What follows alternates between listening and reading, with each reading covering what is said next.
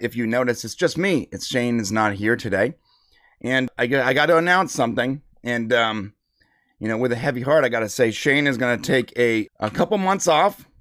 He has not been feeling well. He has a lot of work to catch up on, and he needs to fully recover and get a lot of work done. And I totally understand his decision. So he's going to take a sabbatical, a streaming sabbatical for the next month or two. And, maybe I'll get other people on to fill in his space when I can. But Shane will be gone for the next month or two. And he just needs to give himself time to fully recover and get all the work done that has been building up. So, pray for him, give him all your best wishes, but he's going to take a little bit of time off the streams to completely focus on that and totally recover. And I totally understand. He's got to do it, man. That said, I'm here, and I know it's not as cool as when Shane and I are both here, but I will be here, and I'm dedicated to doing the stream every Monday and Thursday at 4 p.m. And who knows, maybe I'll be able to get some of our buddies to come in and fill in a second and third chair. We'll see. In the meantime, I do have to announce something. This stream is brought to you by Criticless, criticless.com, the one and only. I have been spending a lot of time on Criticless lately, and actually, I was in the process of creating our Madam Web review, and I just ran out of time. But you don't want to miss this. If you have not gone to criticless.com, go check it out. They are a wonderful company. Before they even sponsored us, we were using them.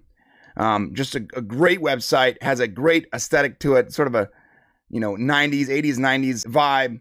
Really easy to understand.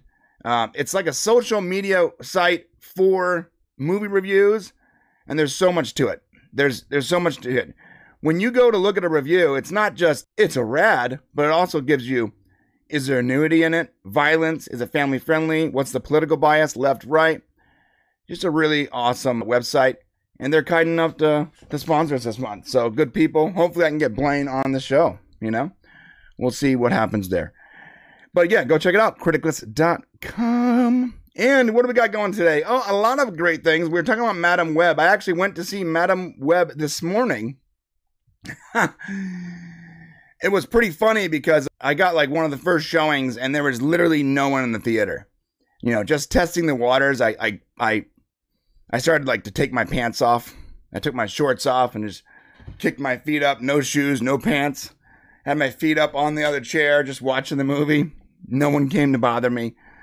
There was no one in the theater. It was totally dead. And, part of that is because it was so early, but also because no one really wants to watch this movie, considering the reviews are not so great.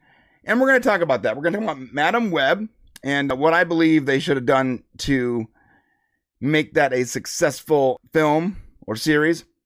We're also talking about Acorn Cop. I don't know if you guys have seen this, but this hilarious and thankfully non-fatal turn of events in Florida with these police officers just...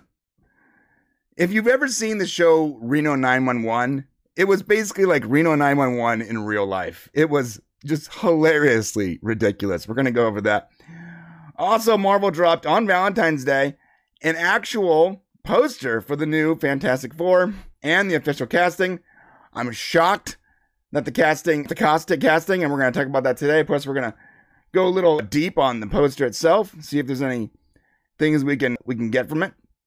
And the new trailer for X-Men 97 dropped. Normally, I would not be excited about a cartoon, but I remember watching this cartoon when I was in high school. So I'm sort of stoked to see it come back, even if, my tastes have probably outgrown it by now, but we'll see. And there's some interesting news about like non-binary characters and stuff. Of course, they're going to try to politicize the hell of it, I'm assuming. Also, we got Godzilla X Kong, which to me, every time I see this, and I took a picture of this at the theater, it literally had GX Kong. It looked like a rap advertisement for like a rap concert or something. But the new trailer dropped. We're going to break that down.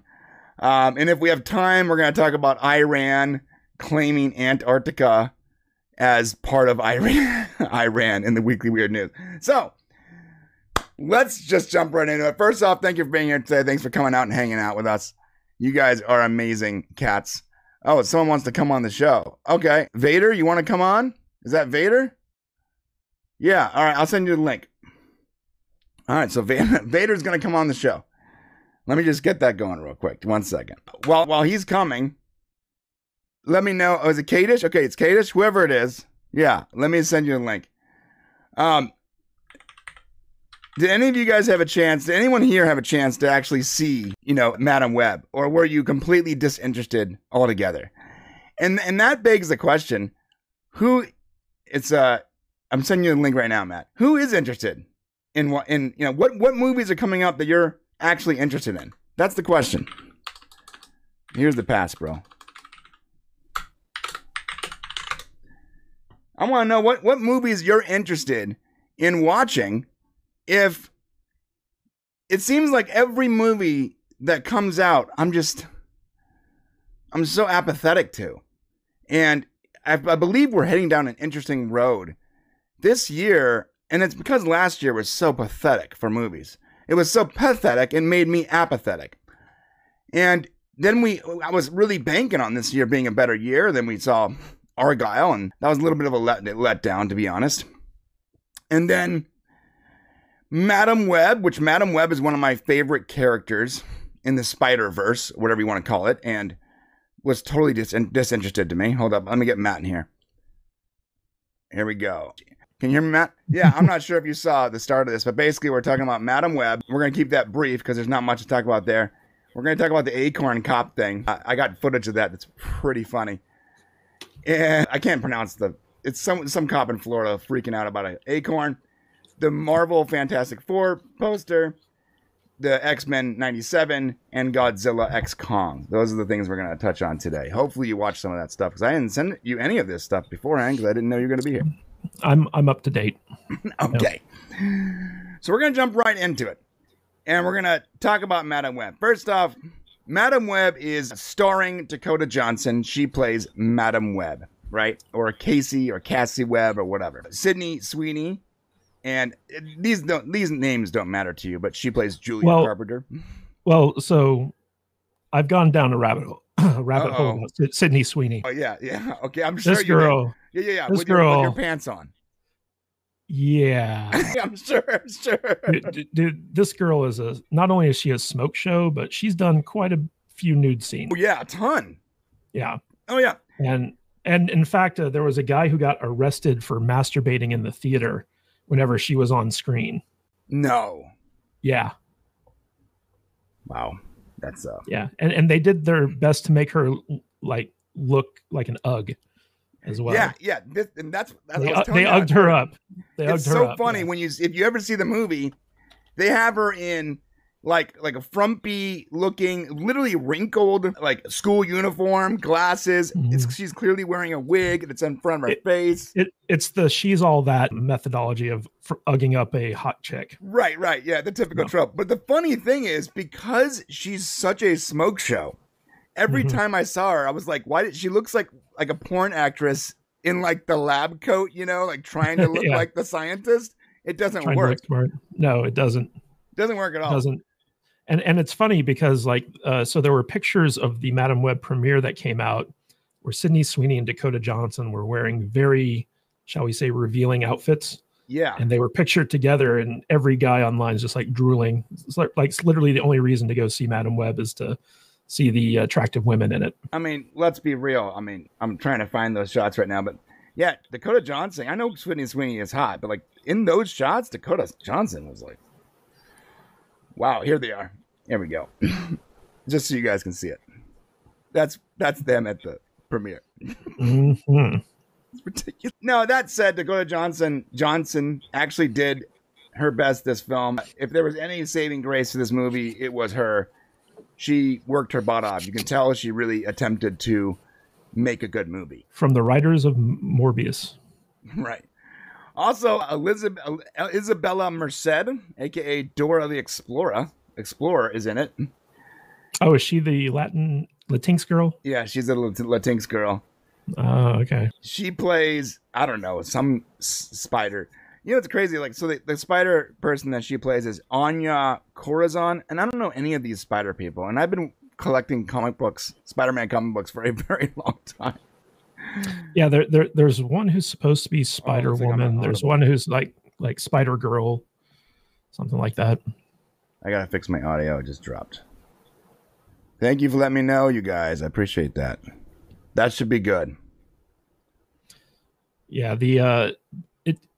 your thumbnail is very prescient though, Brian, because it does look like, a Spider Girl CW show. Because that's what this movie was. It was Spider Girls. It was Spider Girls, the CW show. That's all it was.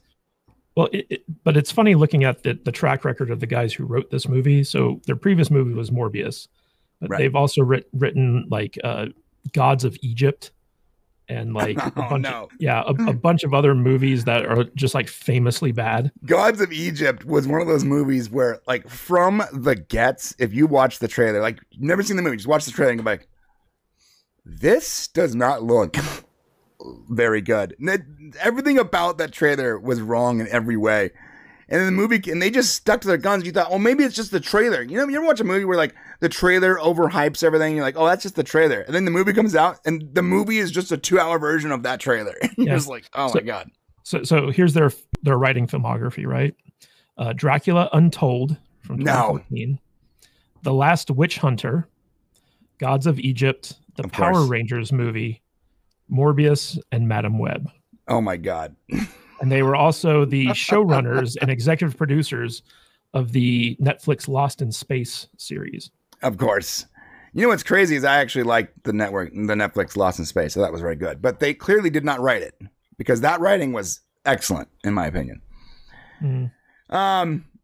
The first 2 seasons. The third season, they were on their way out, obviously.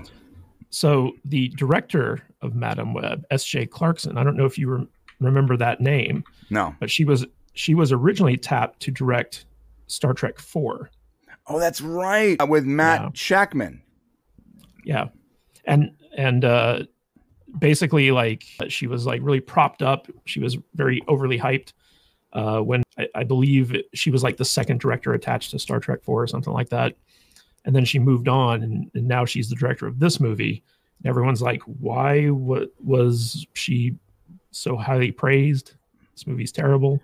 Yeah, I'm glad that not that it's ever going to matter, but because we both know that Star Trek is not coming out. Like, they're not making a Star Trek 4. It's just not happening. Not in this universe, that's for sure. It'll be a reboot, and it'll be like Star Trek 2035 or something.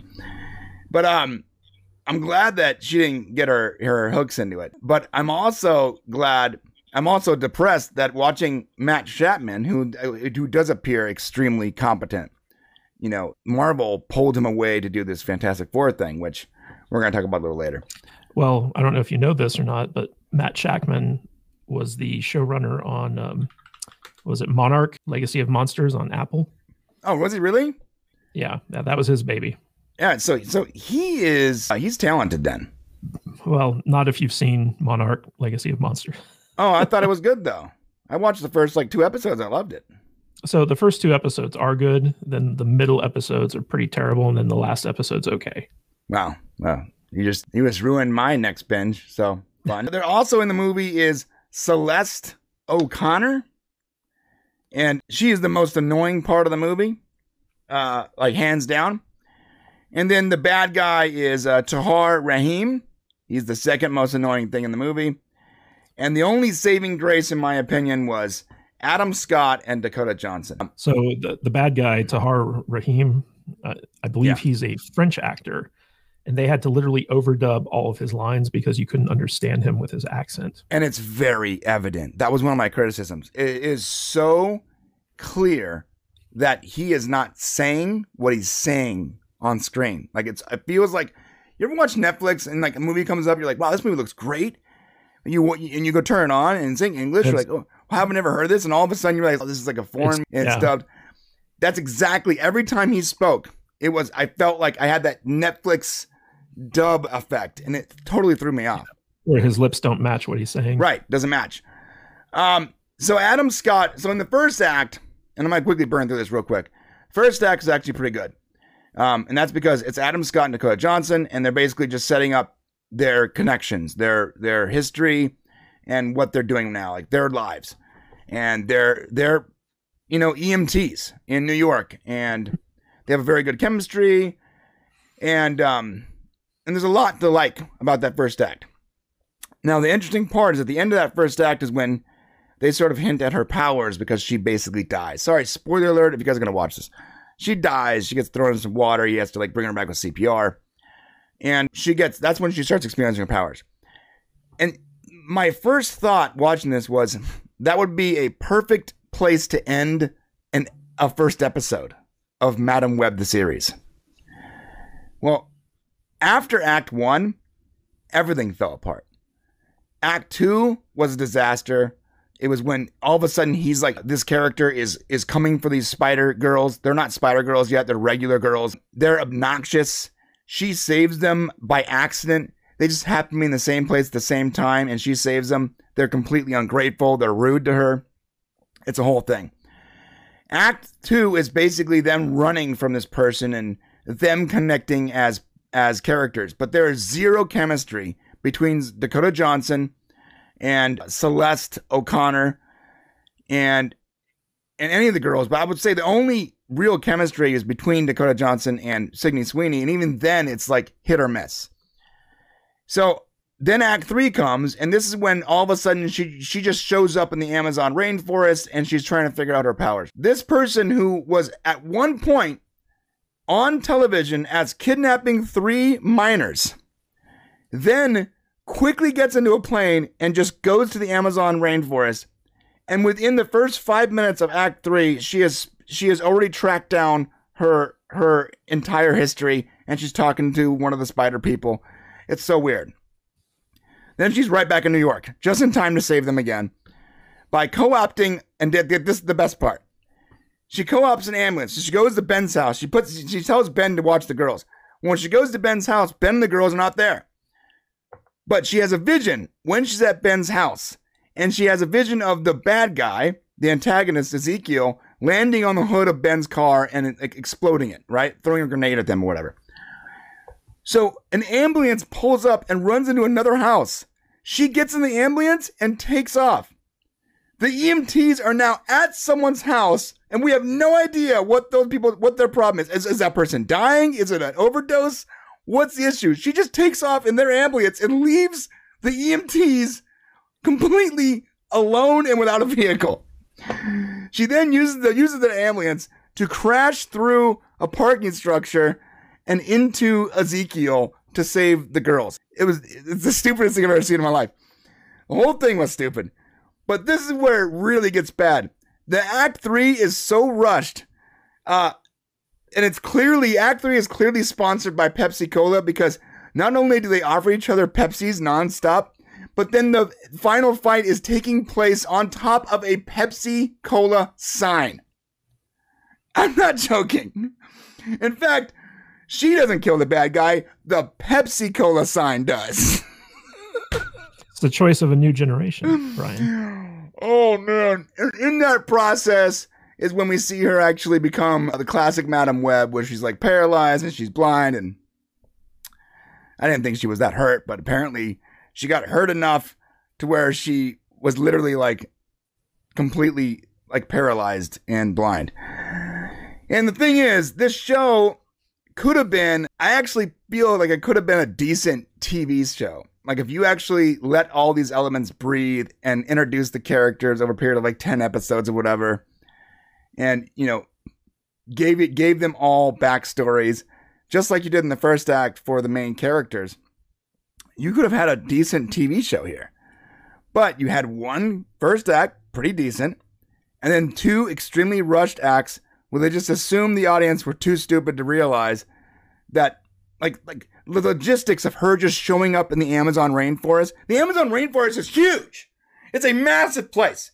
She just shows up in the rainforest and she's looking at old photos and comparing them to places that her mom has been. Like, she got there in a day. Within a day, she was there. She got her business done and she was back. It made no sense.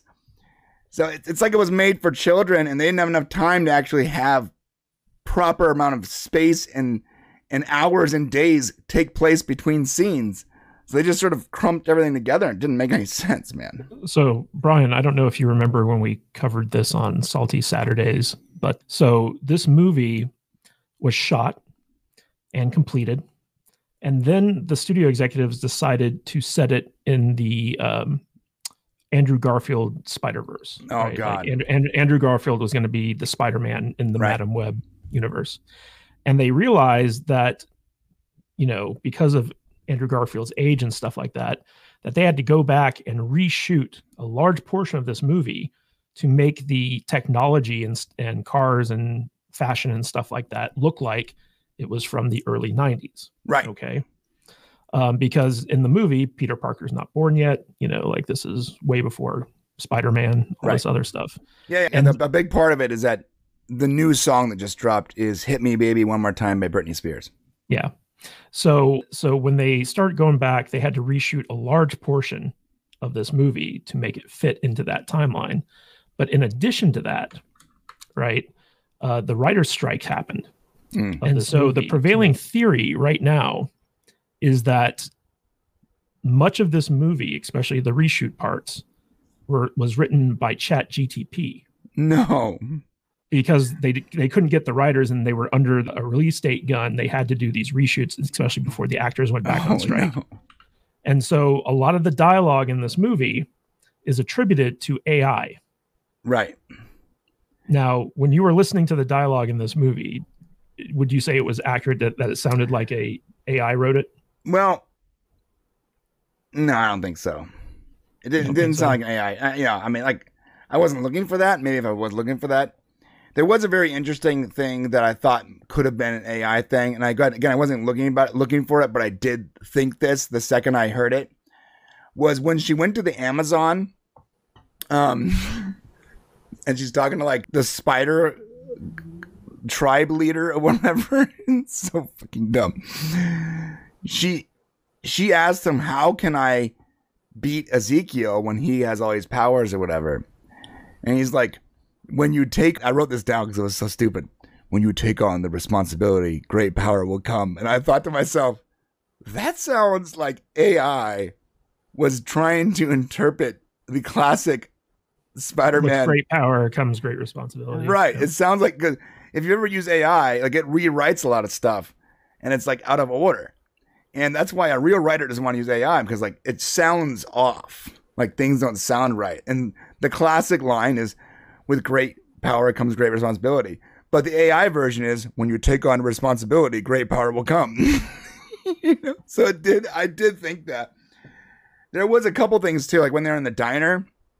Dakota Johnson said this too. She said that for whatever reason, she felt very disjointed, and she attributed it to the fact that they had to shoot a lot of scenes that didn't actually end up in the movie because it was part of her power set or whatever.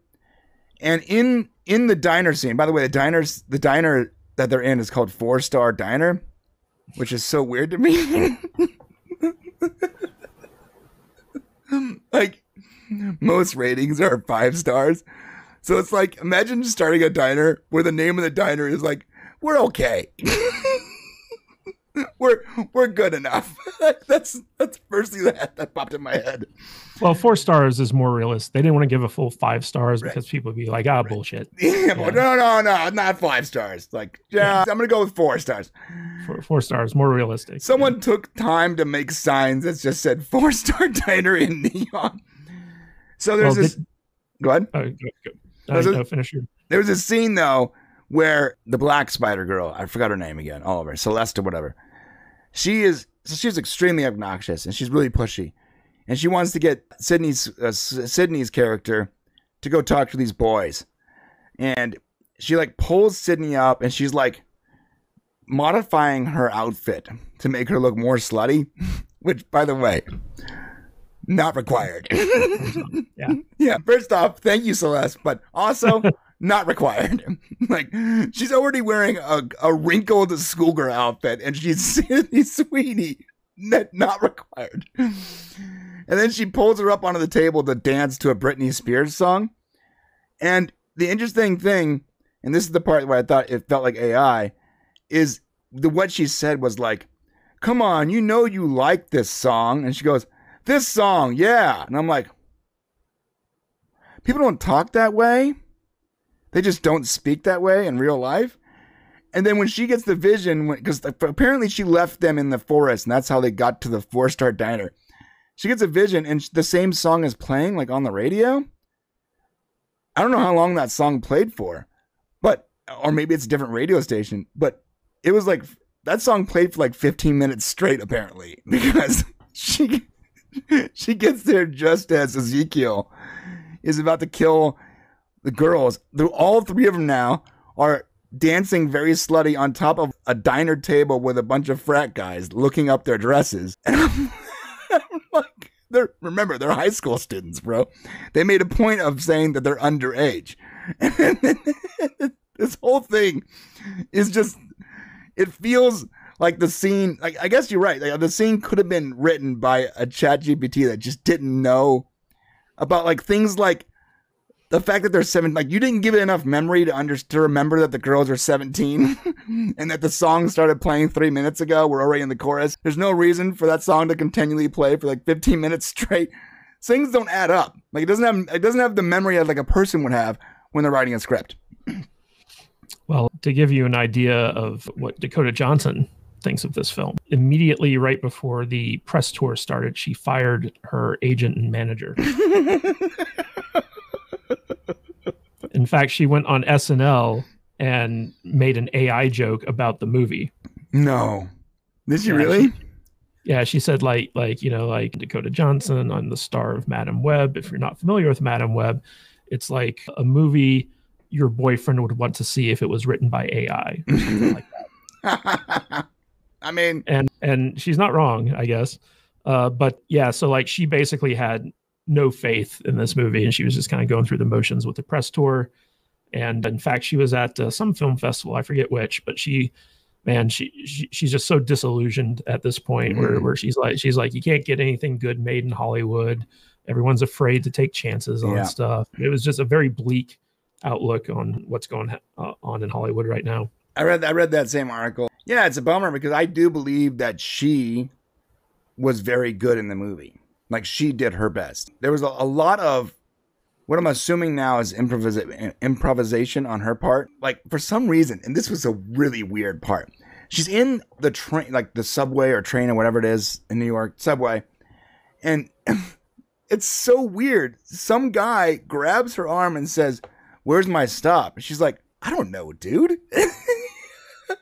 And it felt like, imagine if ChatGPT was rewriting this stuff and they would write in like these sub characters to like interact with. And of course it would think that it would ask, "Where's my stop?" And her ad lib was like, "I don't know, dude." Like she was arguing with the ChatGPT. Another thing is too, the Black Spider girl, for some reason, like almost gets hit by her ambulance. And then she turns around and flips Dakota Johnson off. And Dakota Johnson's like, "Who flips off an ambulance?" I could just see like her ad lib throughout the first like 2 acts was her responding in real time to really poor writing. That's all I can think of. Well, it's not looking good for this movie. No, it's not. Say that much. No, it's not. But you know what? If you guys want to go watch it, go check it out. I also heard it was like a big bait and switch because like the girls don't actually become Spider Girls at all. It's all like in like dream visions or possible futures or something like that. Yeah, the part in the trailer you see of them being Spider Girls, that's the entire part. That's everything. They never actually become Spider Girls.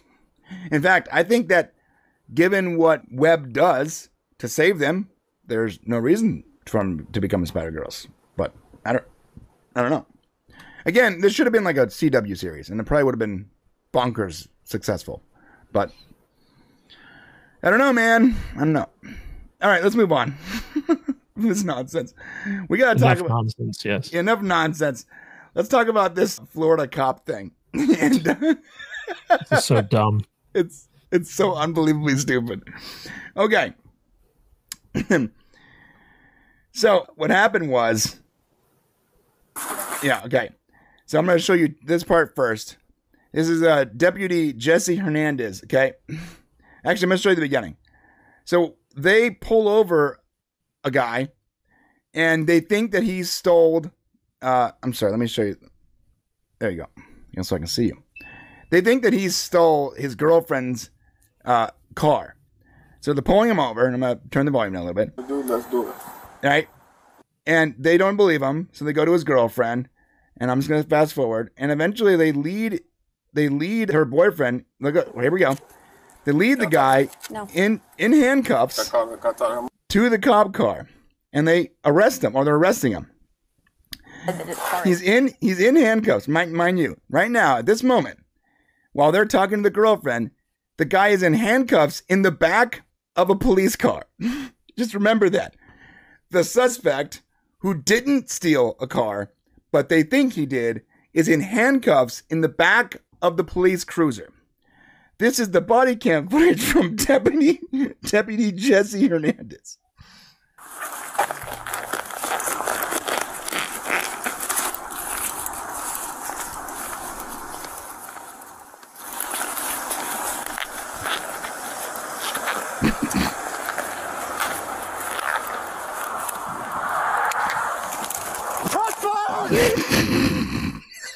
Okay, what you didn't see is right about the time he gets to the back seat, an acorn drops from the tree and lands on top of the cruiser and makes a loud noise. Which he thinks is a gunshot. He thinks it's a gunshot. He thinks the guy that he just handcuffed with his hands behind his back is shooting at him from the back of the police cruiser. Okay. And he goes into like full mode. He's like rolling. He tucks and rolls, yeah. He tucks and rolls. And then picks up his weapon and just starts blasting. He's just blasting at his own cruiser. Wait. He rolls over on his side, reloads. Now he's on his side. He reloads and continues to bolt into his own cruiser. Wait, I mean, he's gonna reload a third time. He's reloading a third mag. He's now crawling. He's crawling away from the car. Now that's his body cam. Now you need to see his partner's body cam footage. His partner is having a conversation with the suspect's girlfriend. 2-3 miles. What? Walking is okay. I'm gonna play the whole thing. Ready? it's a little minute, but and she hears it's not too far. gunshots, and her partner saying, "Shots fired!" Okay. Do you know your tag number off the top of your head? Okay, it's okay. There's shots fired.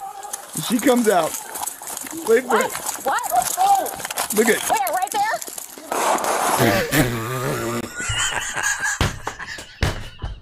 Wait. He's like shots, and she goes, "Where? Right there," and just starts firing at her own car. She doesn't even wait for him to respond, and now both of them are unleashing their entire clips into their own police cruiser. Jesus Christ. Okay, here we go. So she drops a whole clip, right? Whole clip. Jesse, are you okay? She's like, "Jesse, are you okay?" And he's crawling away from his car. She takes cover, continuing to fire. Get in the house! Look at this. Get in the house! She's Jesse! out. You can hear her weapon. Get back! Where is he? She's out of ammunition. Where is he? She can hear her clipping it. She's still playing. He's crawling away. She reloads. Give me traffic. Shots fired. Shots fired. And now she's calling for backup. Shots fired. Shots fired. Off of McClellan. 43 SO. Okay. These two cops are never going to live this down. No. Never. Oh my God. And she was, yeah, that's the thing. Thank you. Rec makes a good point. She was shooting at the car with her partner in the line of fire. I'm only laughing because no one actually got hurt.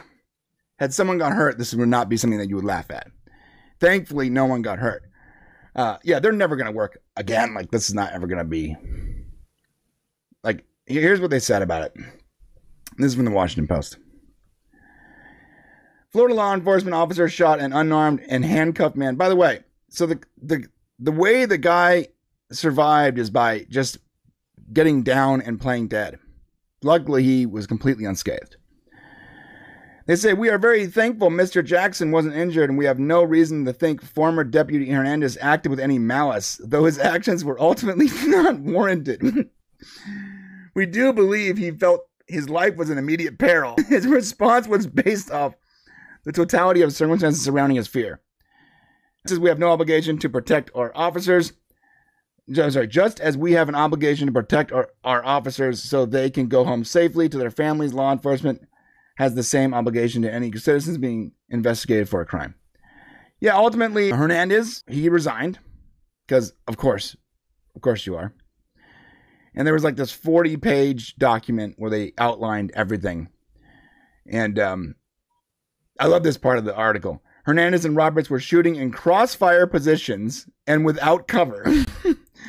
Hernandez fired his last shots laying on his left side in the road yelling, I'm hit, I'm hit. In fact, he was not hit.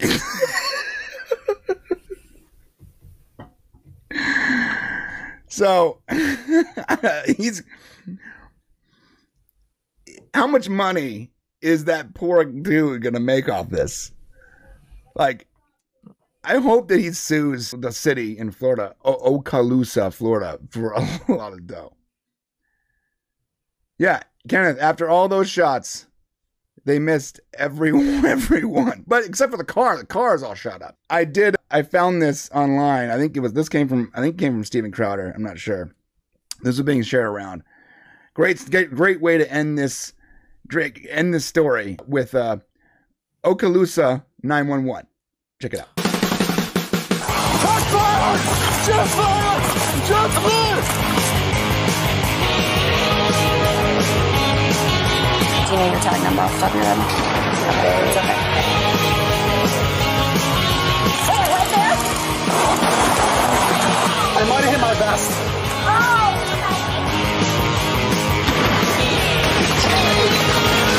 Need EMS on standby. Suspect is going to be in the vehicle. Where is he? Oh, he's thrown away.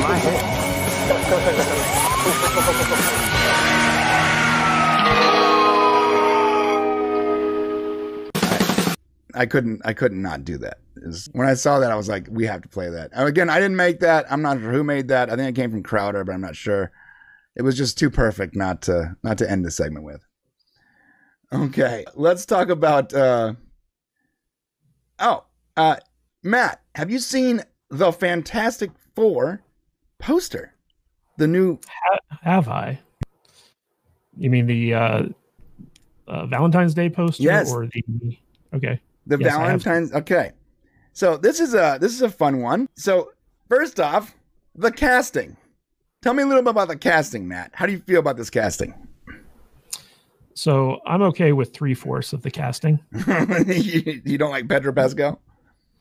I don't, especially considering that we had John Krasinski in the part back in Multiverse of Madness. And he was perfect. He was perfect for it. But I also think someone like Cillian Murphy or someone like that could have played the part really well. My issue is that basically Pedro was a diversity hire. It was specifically reported that Kevin Feige said the cast for the Fantastic Four is too white. And so they needed to mix it up a bit. And so they decided to cast Pedro Pascal, who I think is an okay actor, but I'm not a fan of him as a person. Right. But they decided that he was going to be cast in the role. I like Vanessa Kirby as Sue Storm. I think she's going to be good in that. I like the guy from Stranger Things that they cast as Johnny Storm. I'll be interested to see if he can kind of pull off the charisma that Johnny needs. And I also like the guy that they got as Ben Grimm. So I feel like this is a almost perfect cast for the roles. So yeah, it would have been perfect with John. I think the same way. I don't mind the Pedro Pascal casting. I expected so much worse. I think that's why. Excuse me. I expected so much worse. I expected there to be like all kinds of DEI requirements just oozing out of this project. The fact that that all of the characters, reasonably resemble their comic book counterparts is sort of crazy to me. Well, here's the thing though, like Reed Richards is supposed to be like the smartest man alive. Like he puts Tony Stark to shame, right? Right. And I don't buy Pedro Pascal as coming off as very smart. Yeah. Like of average intelligence, sure. Like me and him, probably, same level of intelligence. But Reed Richards is supposed to be so freaking smart. And Pedro just doesn't give off that vibe to me. Never has. No, you're right. And John did. Like John, in fact, the best part of Multiverse of Madness was seeing him coming out of one of those portals and turning around in that costume. I flipped out. Yep. He's literally perfect for the role. And I would argue his wife is also perfect for Sue Storm. That should have been the two people, but we're not getting that. Well, I like Vanessa Kirby a lot. I think she fits the role probably better than the previous two women that played it. Sure. She's also the appropriate age. And instead of like some, 22-year-old, it's someone that actually matches Mr. Fantastic's age a little better, or at least visually. Yeah. And I like the guy they got to play Ben Grimm. I know that he was in the Punisher TV show as Microchip, I think. And so and those are considered canon. And a lot of people are like, oh, how are they going to pass off the same actor in the same role?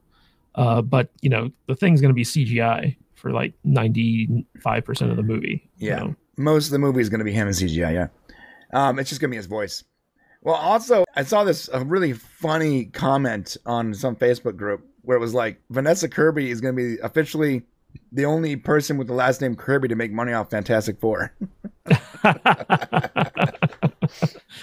That's a good one. For those of you who don't get it, Jack Kirby was the original artist. Yeah, and he's not making any money off that, or his estate isn't. He's dead. Yeah, his estate isn't. I did notice something. They have the little robot. Do you remember that from the comics? Oh, yeah. Yeah. So that's a cool character, and I know why they're doing it. Oh, toys? Toys, bro. That is going to be Toys R Us. There's going to be so many toys coming out. This is going to be their next Star Wars franchise. That's what they're hoping. Well, also, they're going to have the Fantasticar or something like that. Yeah. More toys. The Baxter Building. My big question is, who is going to be the bad guy? And if it's Doctor Doom, who's going to be playing Doctor Doom? It will not be Doctor Doom. Not this time. Although, I do believe we're being soft introduced to Doctor Doom. Because I think Doctor Doom is in Deadpool. Because there was a couple shots of the Deadpool trailer. If you watch that last trailer reaction, is they had a comic book on the ground that was the introduction of Deadpool. Of Doctor Doom. And one of the machines, one of the bad guys in there, he flips around like this weird arm thing that comes out. And it was it was like Doctor Doom aesthetic, to the extreme. So I believe they're going to introduce Doctor Doom in Deadpool. They might soft introduce him here as like a character that's not yet an antagonist of some sort, Well, in the comics, Doctor Doom and Reed Richards were like friends, right? And then they became enemies. I saw it was a fake post, but it got some traction on Twitter this morning where basically a fake news account was reporting that, what's his name? Superman. Henry Cavill. Henry Cavill has been cast as Doctor Doom. and even though it was a fake story, I was like, you know what? That would be really inspired casting. Yeah. If they got Henry Cavill to play Doctor Doom. But my vote is for Bryan Cranston. I would love Bryan Cranston to play Doctor Doom. And they're the right age. It would work. Yeah, Brian. I want to see Bryan Cranston in a truly evil role. We have not yet seen that. Not like Breaking Bad. I know, but he was also sort of the anti-hero in some places. Like he wasn't always the bad guy. When he would shift over to Heisenberg, he was definitely bad guy. So we want to see him in that like supervillain mode the entire time. I feel like we were robbed because he was supposed to be, at least he was in talks at one point to play Lex Luthor, and that never happened. Yeah. That would have been awesome. Yeah, I do believe it's a Galactus thing. Some nerd like upscaled this and like zoomed in on the guy's helmet here. And I guess if you zoom in, and by the way, this is not a confirmation because when you upscale an image, it adds pixels that weren't there. It doesn't just reveal stuff that was supposed to be there. That's not how upscaling works. Well, considering they're going to be putting in a female Silver Surfer, it makes sense that Galactus somehow ties into that. Right. And it would also tie into the Eternals, you know. Yeah, I guess. Stuff that they've already done. So in that upscale, they did show like a Galactus looking helmet, but I don't believe that's true. I believe that was just a product of the upscale. And again, upscaling adds pixels that aren't there. But it makes sense. Like what Matt just said, makes complete sense that Galactus is at least the introduction to Galactus. And remember, Galactus wasn't always the bad guy. So Galactus is more of like, he's sort of like a force of nature. And sometimes if his goals align with your goals, he can be on your side or he couldn't be. So if they manage to convince him not to eat Earth, you know. Well, do you remember in Fantastic Four 2 Rise of the Silver Surfer, Galactus was just an angry cloud. Right, which was stupid. Yeah. But, you know, they've kind of already set the stage for like the big celestial gods in the Eternals. Like, you know, they show up in the orbit of Earth, which would have totally destroyed the Earth. And there's still one that's kind of popping up out at the top of the Earth with like the hand raising and stuff like that. Tiamat, yeah, whatever. Which would have destroyed the, you know, atmosphere on Earth. No, it would have destroyed. Yeah, we'd be in such. It'd be a really bad thing for that. Yeah, something that large to just. Yeah. It would have literally destroyed the Earth, pretty much.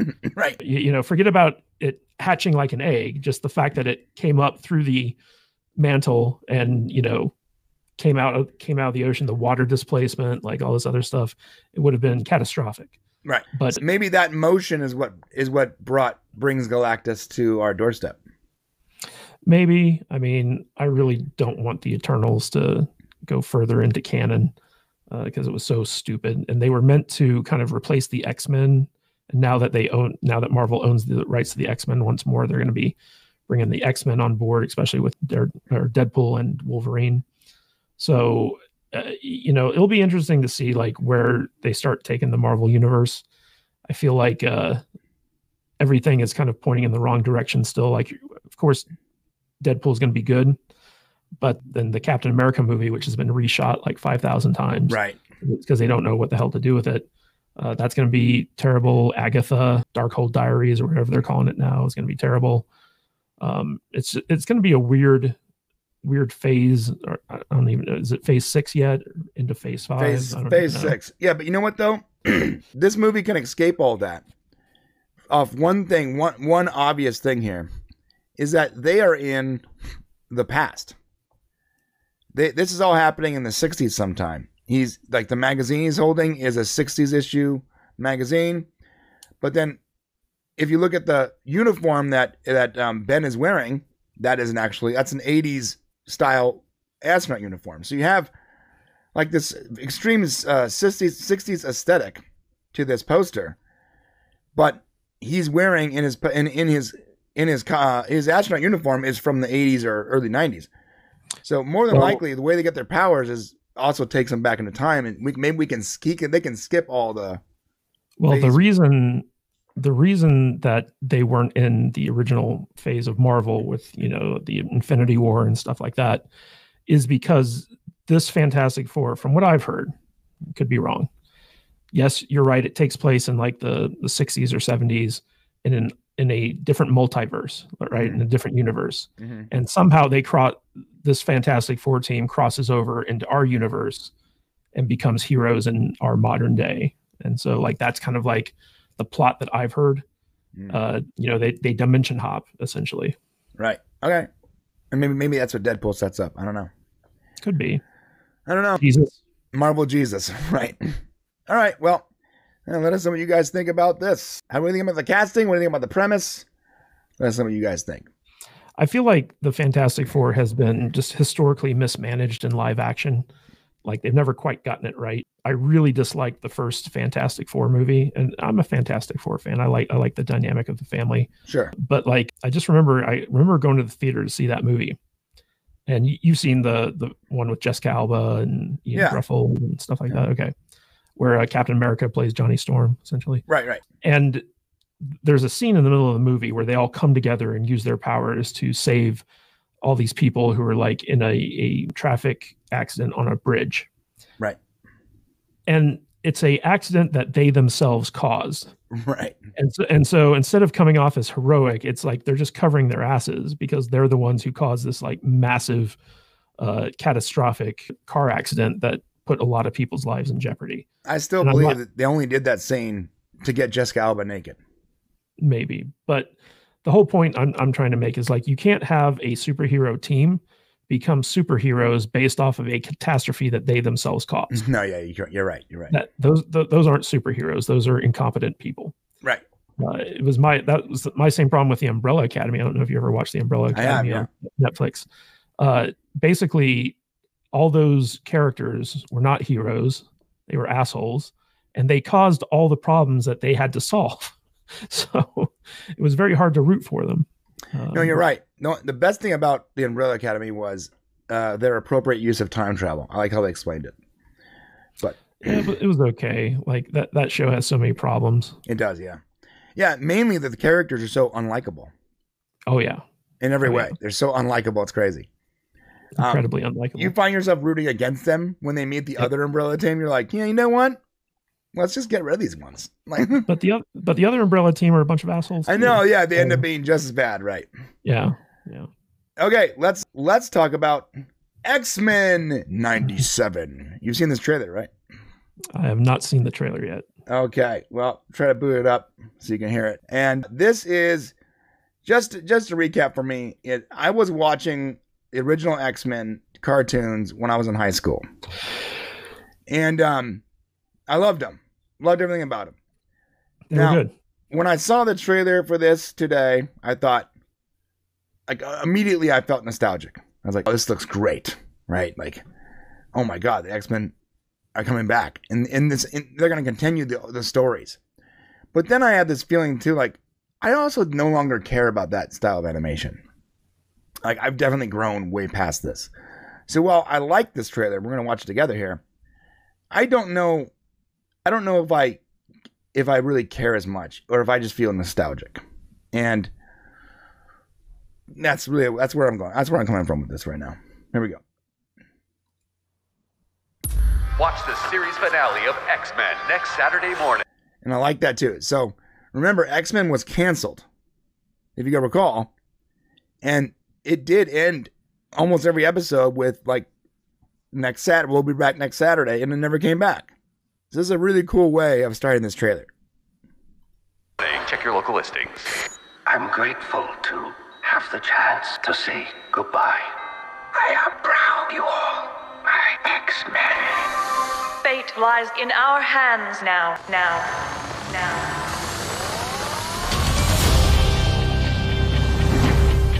That's cool. That's really cool the way it goes from like that old animation into the modern, like a modern version of that.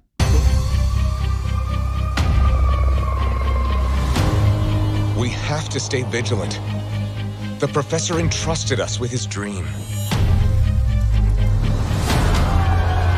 I'm gonna be honest though, it does still look like the original animation, like just upscaled. It looks like upscaled version of the original animation. It doesn't look like the added additional resolution to it. No matter how dark it is, we must believe in each other.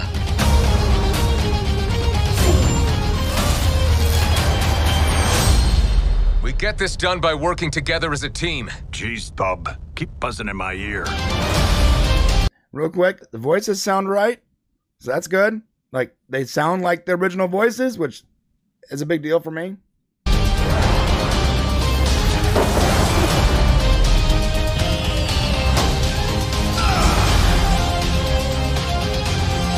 Heads up!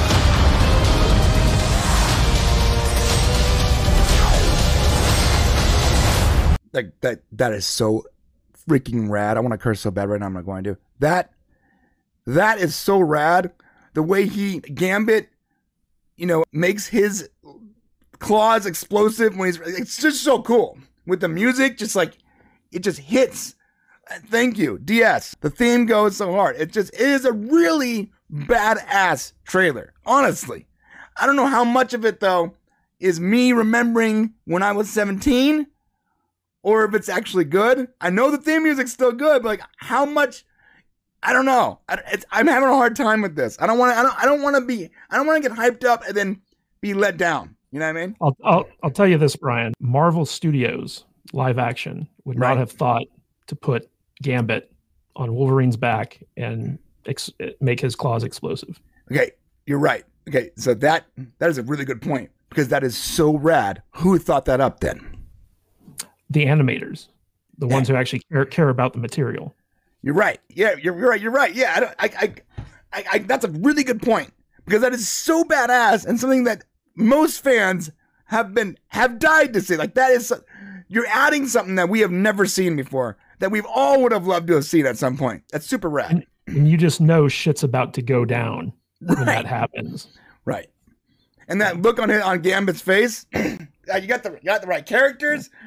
It's working. We got a heroic Cyclops instead of a cuck. Right. You know? Yeah, bub. No, it's great. I love this.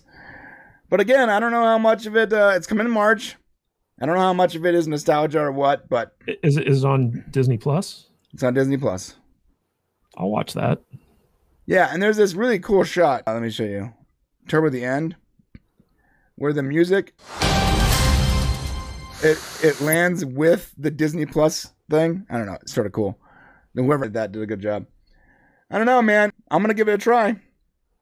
I am hearing some stuff like there's like non-binary characters, and I noticed in the trailer we didn't see any new characters, and that sort of scares me because like when they're showing you all the characters you love, that just means that they're gonna add stuff to the actual series that is new.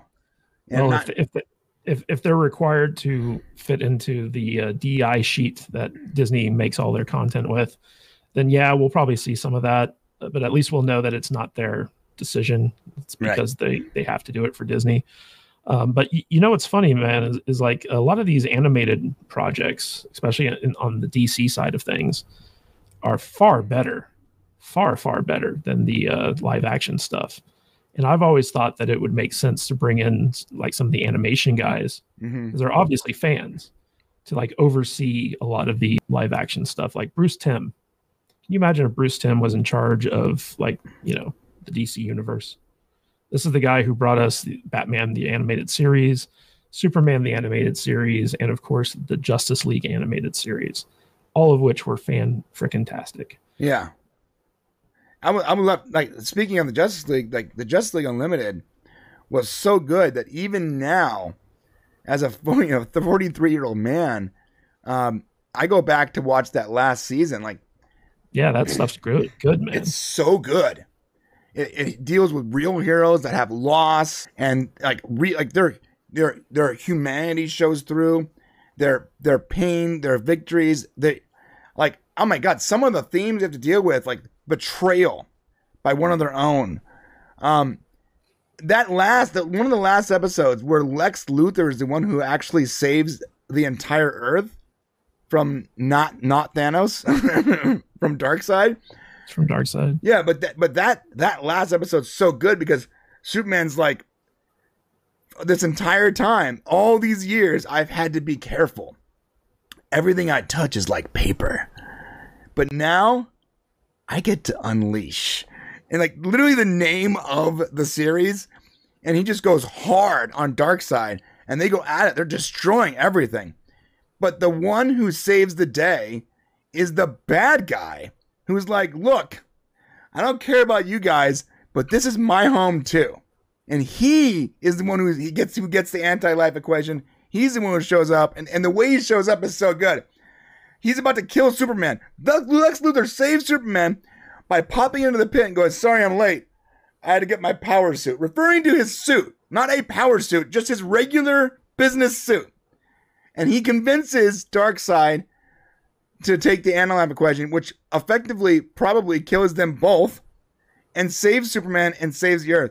The fact that after all these years, the one to save the planet And his biggest enemy is Lex Luthor, the only person that's a regular human. Perfect. Well, the interesting thing about Lex Luthor is that he is pro-Earth. Like, he wants to rule humanity. He doesn't want the Earth to be destroyed. Right. And his biggest issue with Superman wasn't only that Superman was physically more powerful than him, but morally more powerful than him. And so he always resented Superman, distrusted him because of that. Right. So, like, a lot of weird emotions going on with, or machinations going on with Luthor, where he was a villain simply because he didn't trust Superman. He didn't like Superman. Right. When the chips are down, like, he's like, no, like, I'm going to save Earth. I'm going to save humanity. Yeah. When all those villains are up in JLU Tower, and they're like, well, I mean, it's our home too. So truce. It was just a really cool moment that you have people like Lex who are just dead set against being evil, but not when it involves Earth. Now we all got to work. It's just a really cool. That entire cartoon is so badass. I still to this day watch that. That last season is perfection. Like, have you seen Young Justice? I have, yeah. Dude, Young Justice is really good too. Yeah, the first season I think is the best season. I like Aqualad a lot. I do believe that some of the things they get up to could easily be solved by just the Justice League showing up. So that knowing that in the back of my head, ruins some of the episodes to me. But I do like it, and I like the super. What is it, Superboy, Super Kid, whatever. The guy he's not quite Superman. He's like a clone of Superman. But he can't fly, but he can jump really high. That guy. No, I mean, overall, like the people that do these animation know what they're doing. I just recently watched like War World, I think it was called, and the Dark Justice League with Constantine. Brilliant movies. Like if we had seen those movies in live action, they'd be like $1 billion friend movies. But are you looking forward to Creature Commandos at all? I think it's a bait and switch, bro. I'm starting to think, why would you start with Creature Commandos if you're not it's already written? But is it though? We don't know. According to James Gunn, it is. I know. I think Creature Commandos is. I don't think it's exactly what we think it is. I think it's something different, and I can't put my finger on it. But I don't think we're gonna get. Like, the first movie we're getting is 100% Superman Legacy. Whatever that is not going to be a movie. Probably going to be a TV show, and it's going to be setting up the universe. Well, he said that Creature Commandos is going to be a cartoon series. Oh, I didn't know that. I know that. Yeah. No, it's an animated series for Max. And it's going to be the first thing that's released. Oh, that's cool. In the Gunn universe. Then I'm happy to. I'm happy to see it then. As long as it doesn't have like bisexual Batman and stuff like that. Like, don't do that. The one property that's announced that I'm the most excited for in the Gunn universe is Booster Gold. Oh yeah, I'm just mad that Nathan Fillion's not playing Booster Gold. Yeah, but I feel like who's that guy? He was in Top Gun Maverick. He's in the upcoming Twisters movie. Yeah, I know what you're talking about. Yeah, I feel like he would be the perfect Booster Gold. Yeah, he was in Glenn Powell. Glenn Powell, that's him. He was in Scream Queens. He played Chad Radwell, who basically was Booster Gold. Right. He is perfect. Yeah, he would be he'd be a perfect casting. And now in his age, like, it wouldn't have worked if you went back to like his some of the older movies and TV shows where it was basically just like CW stuff. He was too much of a pretty boy. Now he has a little age on him. It would definitely work. Glenn Powell here. Glenn Powell as Booster Gold. Yeah, 100%. Wasn't he in some like Uwe Boll movies too? Uwe Boll? Or Uwe Boll, whatever his name is. Possibly. I'd have to look at his filmography. I think he was, bro. But the thing that he does so well is he plays like the egotistical pretty boy so well. Yeah. And that is Booster Gold in a nutshell. Yeah, it is. Yeah, you're right. 100%. Yeah, Nathan Fillion can't play every role. Yeah, this although I wouldn't mind. He's already a Green Lantern. Yeah, yeah. I just hope that he's the Green Lantern that sticks. He's not like the starter Green Lantern. That's gonna make me mad. Well, do you remember under J.J. Abrams, originally the Green Lantern was going to be like a buddy cop film with Tom Cruise and like Idris Elba or something like that? Yes, which I still would love to see what that would look like.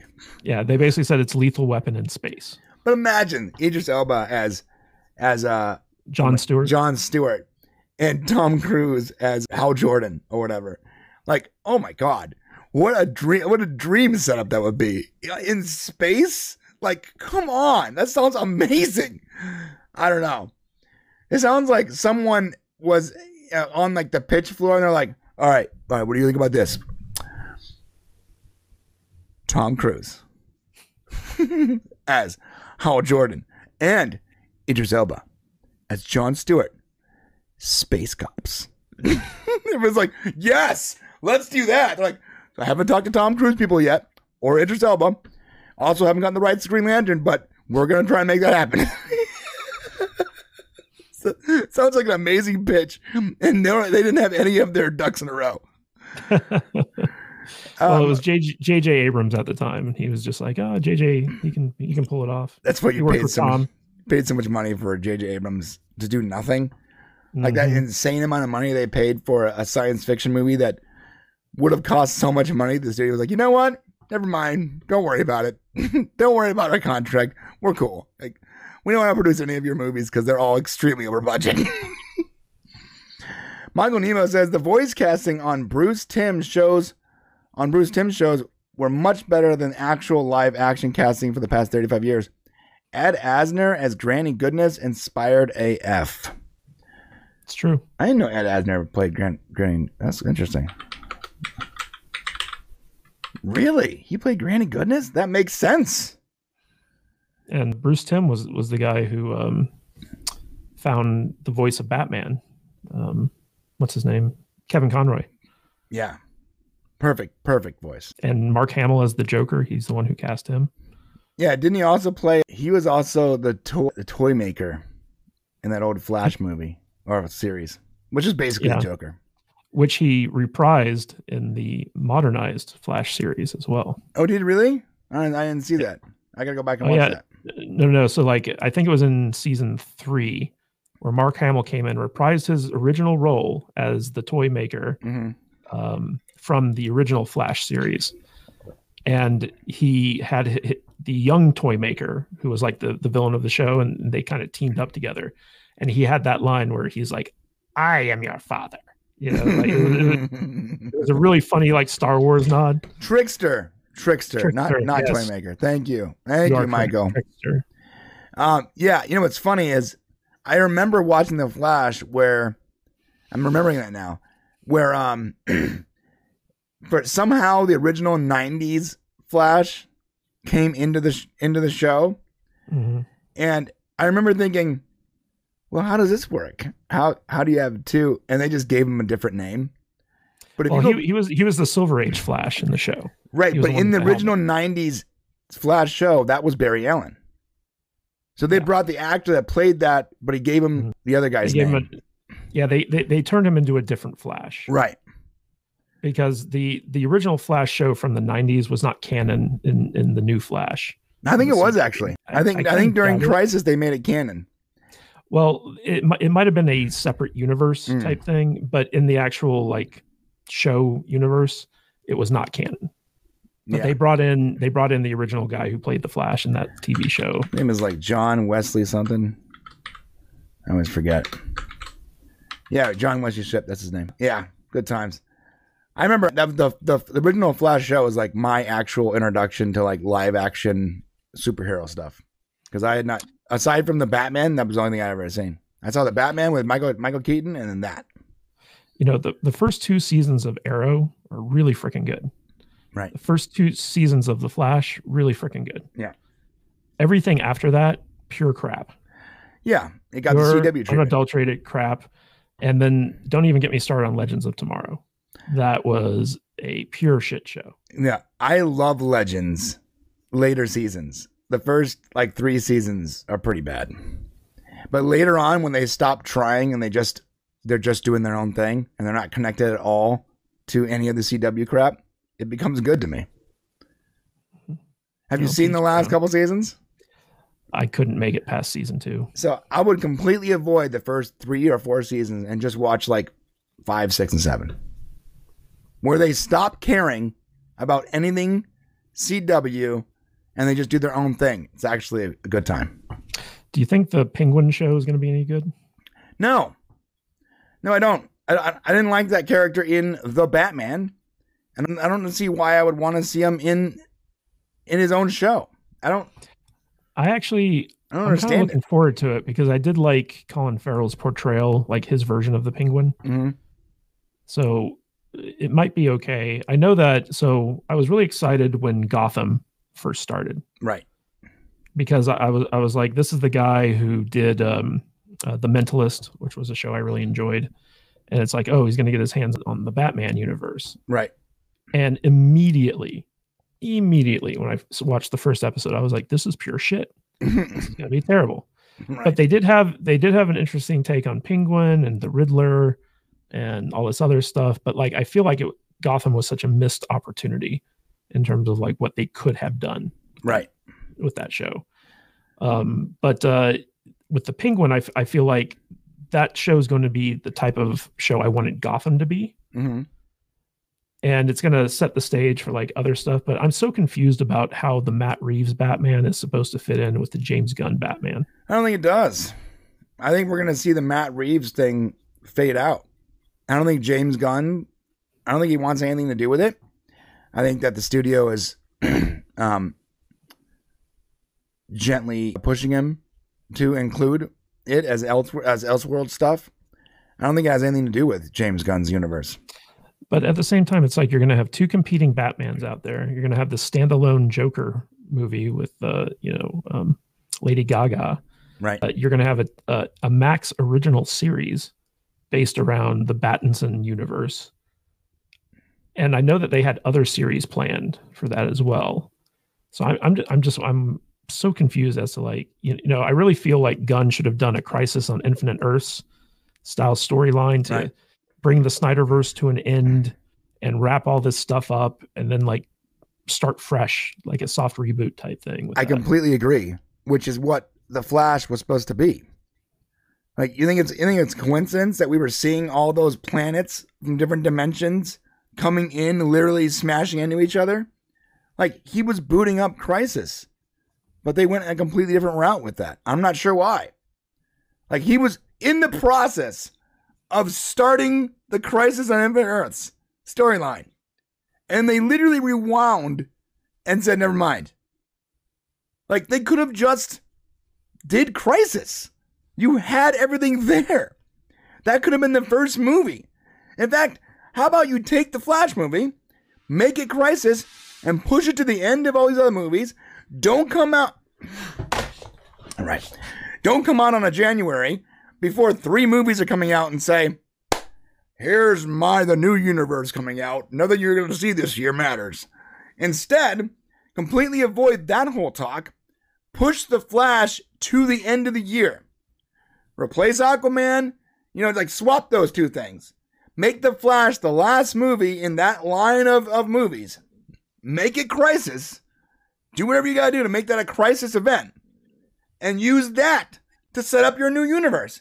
Then come out in January 2024 and say, here's the new lineup, boys. I don't understand the reasoning behind coming out a year before these billion-dollar movies are happening and saying, you don't have to watch these. They don't matter. It makes no sense to do that.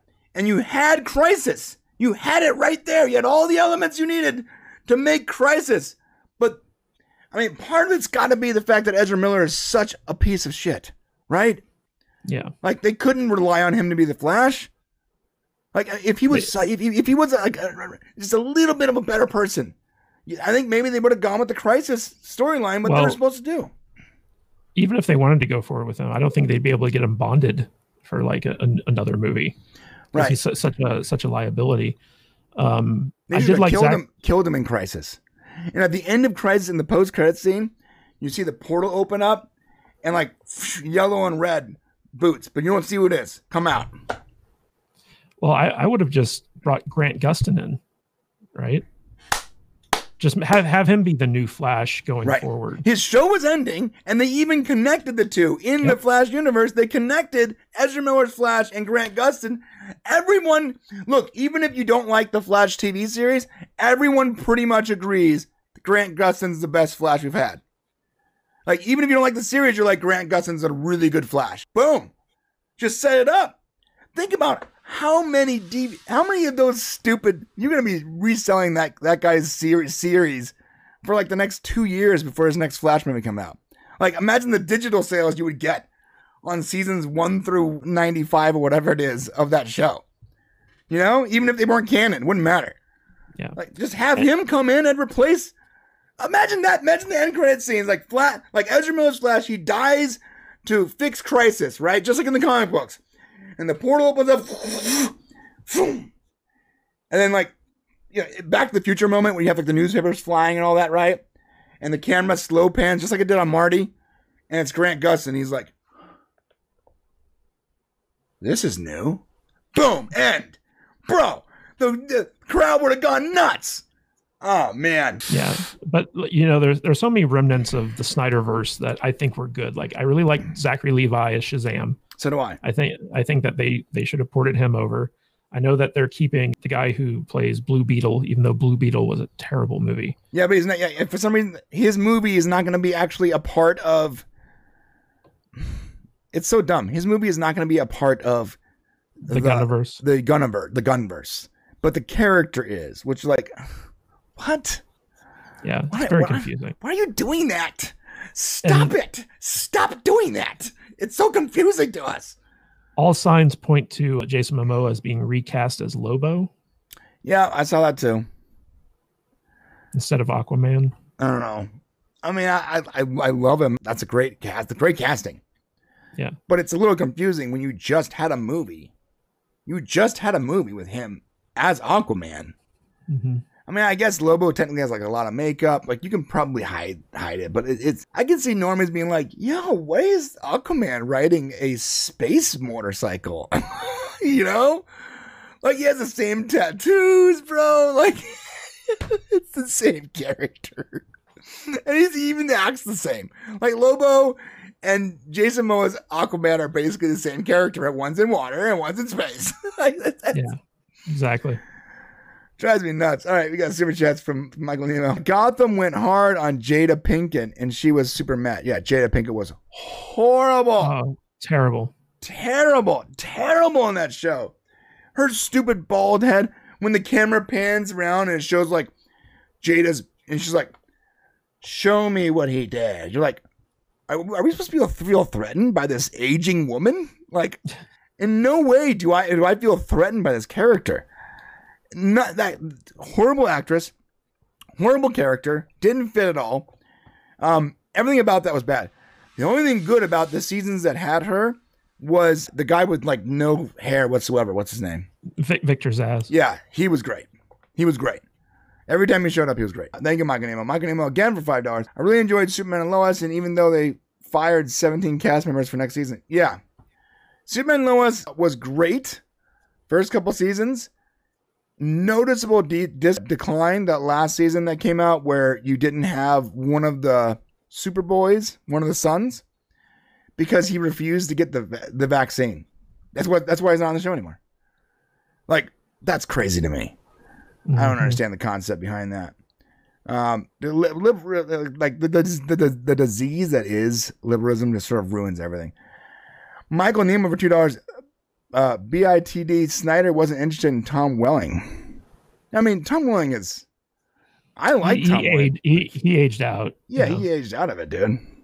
Like, have you seen the Talkville podcast, Brian? With Michael Rosenberg, Michael Rosenbaum, and Tom Welling. I listen to it every time it comes out. Yeah, it's a fascinating podcast, but Tom Welling, he's just like, fuck it, I got the dad bod. I don't need to be in shape. Yeah. This is what Tom Welling looks like now, and like, no offense to, like, he plays a Winchester in Supernatural, one of my other favorite shows. I love this actor, but he's not Superman anymore, guys, and that's okay. You know, he got to don the role one more time, got to don the cape one more time in in the final crisis thing they had during the Flash series on CW. We got to see him one more time in that role. And even then you're like, yo, like he worked out for this and he's still like barely passable as Superman.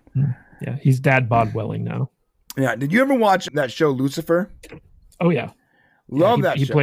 He had a role in that as well. He played Kane and he was fantastic. Guess original what? Murderer. Yeah, the original murderer. And here's the deal. Loved that character. Loved him as that character. And at no point where I was like, I would love to see him again as Superman. Because he doesn't look anything like Superman anymore. You know, he was good when he was younger. Like when he was younger, he fit the role of Clark Kent perfectly. Perfectly. Yeah. But then 7 seasons later, it's kind of like, okay, I think we're ready to move on. The poor bastard's like, am I going to get to put on the cape at any moment? Like, no. Well, dude, the craziest thing for me was Allison Mack becoming involved in a sex cult. Right, she did. She became a Nixium, Nix something. Nixum, something like that. But like, man, talk about a teenage fantasy come to life. I know. Like Chloe in a sex cult. Well, it wasn't just Chloe, if you recall. It was Chloe. This is the name of the cult. It was Chloe, but she also had Lana Lane in there for about 3 or 4 months before Lana Lane. Kristen Krug is like, yo, this is a sex cult. Dude. Allison Mack was like their head recruiter. Like she would go out and she would find like super hot young girls and indoctrinate them into this thing and then have threesomes with them. I know. It's horrible. But when I first heard this story, I was like, how do I join this cult? Yeah, I was like, where's my box of tissue? How do I join this cult? Because Allison Mack has always been my favorite, and she is setting up threesomes. Okay, interesting. Yep. Yeah, she just recently got out of jail, I heard. Oh yeah, she served her time. I guess Allison. I would love it if she went on Michael Rosenbaum's Inside of You podcast, and just spilled the tea about what was going on there. Yeah, you know who's super hot though is Erica Durance, who played Lois Lane. Oh, she's gorgeous. Yeah, she's gorgeous, and she's a nudist. Her and her husband. Of course, she is. Yeah, they talked about it on Howard Stern, where she's just like, yeah, just walk around the house naked all the time. This is what she said. I'm not the head of the harem. I'm recruiting young nubile women to be sex slaves. Like, you should just... That's the wrong thing to admit. First off, I didn't know I could like you even more than I like you. Secondly, you're saying that in front of a judge, dude. No, say you're brainwashed. Allison, have you met Sydney Sweeney lately? She just really went all out and just admitted to being like the mama-san of this harem of young nubile women. Well, that's because she was pleading. She was trying to save her butt by doing a plea deal, and she had to admit to it. She's out of jail now, it looks like. I wonder if we'll ever see her in movies again. I kind of doubt it. I think that her reputation's been so tarnished that no one in Hollywood wants to work with her. But it's kind of funny to hear Michael Rosenbaum and Tom Welling on their podcast kind of like mention Allison Mack, because like they never address what happened with her head on. Right. But whenever they bring her up, they're always very careful about like, oh, we didn't know what was going on with her, blah, blah, blah. Well, I mean, that all happened after Smallville ended, right? It wasn't like it was happening during Smallville. I think it was happening towards the end of Smallville. Was it really, bro? Yeah, like when she was involved in the show and stuff like that, she was getting involved in the cult. Yeah, she got Kristen Krug to even join for a minute. Yeah. Jeez. That's wild.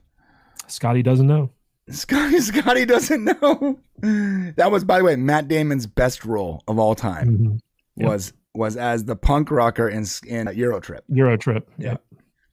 I love that movie so much. It's not even funny. It's one of the funniest movies ever made. It is. It's so funny, and people do not give it credit, bro. They do not give it credit. That train scene, I'm sorry, going on a tangent here. Muscuse. To this day, I've actually included that in random docs we've made. People have no idea what it's from.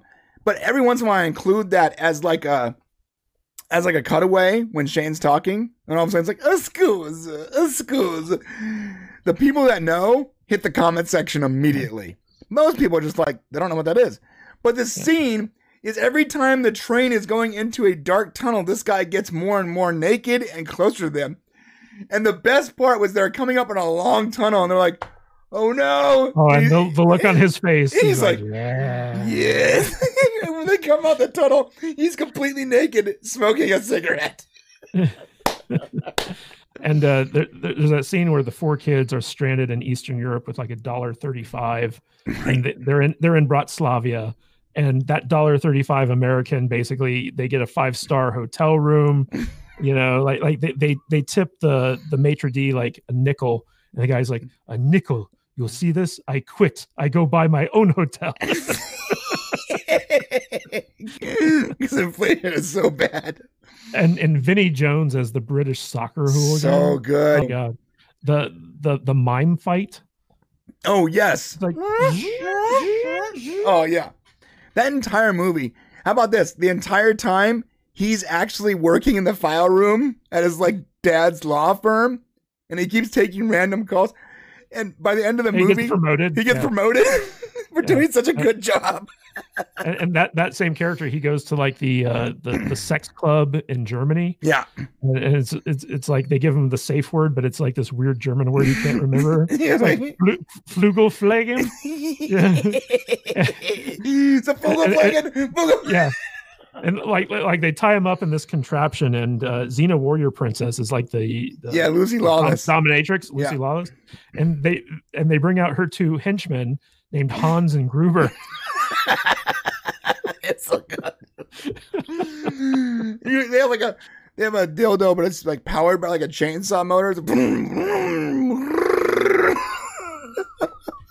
and Scott and what's her name from Buffy like eat all these brownies because they're in Amsterdam, and they start acting all high, and the guy who runs the brownie shop is like, guys, those aren't pot brownies, they're just regular brownies. Regular brownies, right?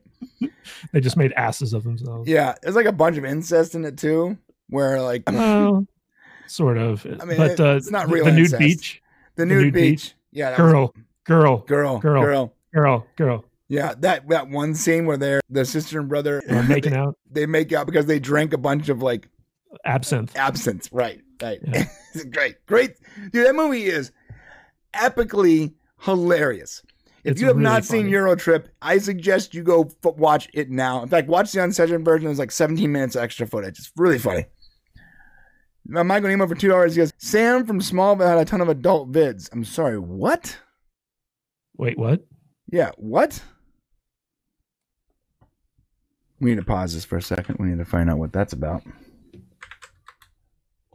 Oh, Sam Jones. Oh, I thought you were talking about someone else. That makes sense. The guy who played the photographer, what's his name? Superman's buddy, the photographer. Yeah. Jimmy Olsen. He wasn't Jimmy Olsen, though. Wasn't he? His name was Sam. Well, the actor's name. No, his name was Pete Ross. Yeah, Pete Ross. Yeah, he was out after the first couple seasons. He ended up on Blue Mountain State, another show that if you have not seen Blue Mountain State, you are missing out. Blue Mountain State is absolutely hilarious. Has a lot of Smallville actors in it. Okay, one more thing. It says in 2010, a sex tape leaked with his then model girlfriend, Carissa Shannon. It was reported the pair initially tried to block the release of the sex tape for some time, but after striking a deal, the tape was released on DVD by Vivid Entertainment called Carissa Shannon Superstar. In 2011, Jones and Shannon released a song entitled Juice and Vodka, once available on iTunes, currently available on TMZ, a part of the Cam 3 album. And he was convicted of a conspiracy to possess illegal drugs with the intent to distribute in 2010. Bro, those late 90s, early 2000 actors are nuts, bro. They did not make enough money, so they just sort of wilded out. Like a lot of these people, they this is before like you had syndication money too. Like so you had like way before you had good syndication money. But then there was this period where like if your show got syndicated, you were making buku bucks.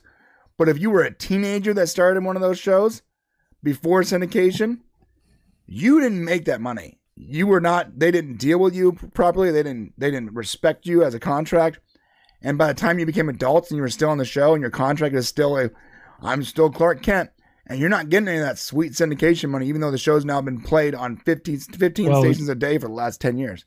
You had to reach a certain number of episodes. I think it was 100 episodes before you could get 100 syndicated. episodes or 7 seasons. Yeah, so like there was a benchmark for syndication. Syndication was a thing ever since the early 90s. So right. But a lot of these younger actors, they never got to that benchmark. That was that old, 7. I've seen this before. Shane always tells me to stop mentioning this, but I'm going to say it. 7 seasons and a wedding was like what every single sitcom wanted to do.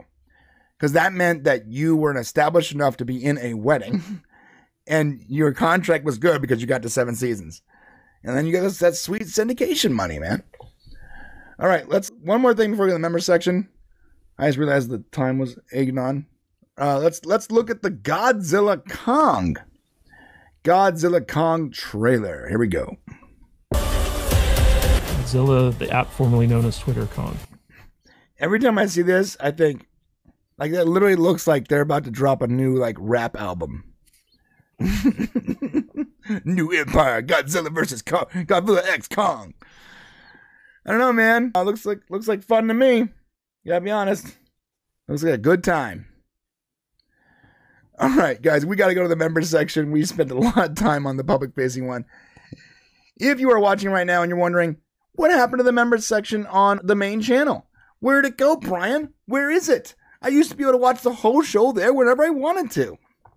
Like I said on Monday, we are phasing out the live show being on that channel. Instead, that channel is going to get really great stuff like cold reads of the scripts, Q&As, a lot of walkthrough stuff pertaining to the content that's on that channel already. And this channel will be specifically for live streams. And that way, I don't have to stream to 2 different channels at the same time because it's a lot of work. And we'll be able to offer more content on both channels. It's a win-win-win for everyone. So if you are watching right now, wondering where that stream is at, then come on over here. We're going to go to the members section on this channel, and we're going to go there right now. And hopefully you can join us. If not, then I'll be back with Matt on Saturday at 10 a.m. on the Salty Saturday show. And then again on Monday at 4 p.m. Matt? Yep, that's pretty much it. Okay. Oh, wrong button. Sorry. I hit the wrong button. All right. See you guys in the members section.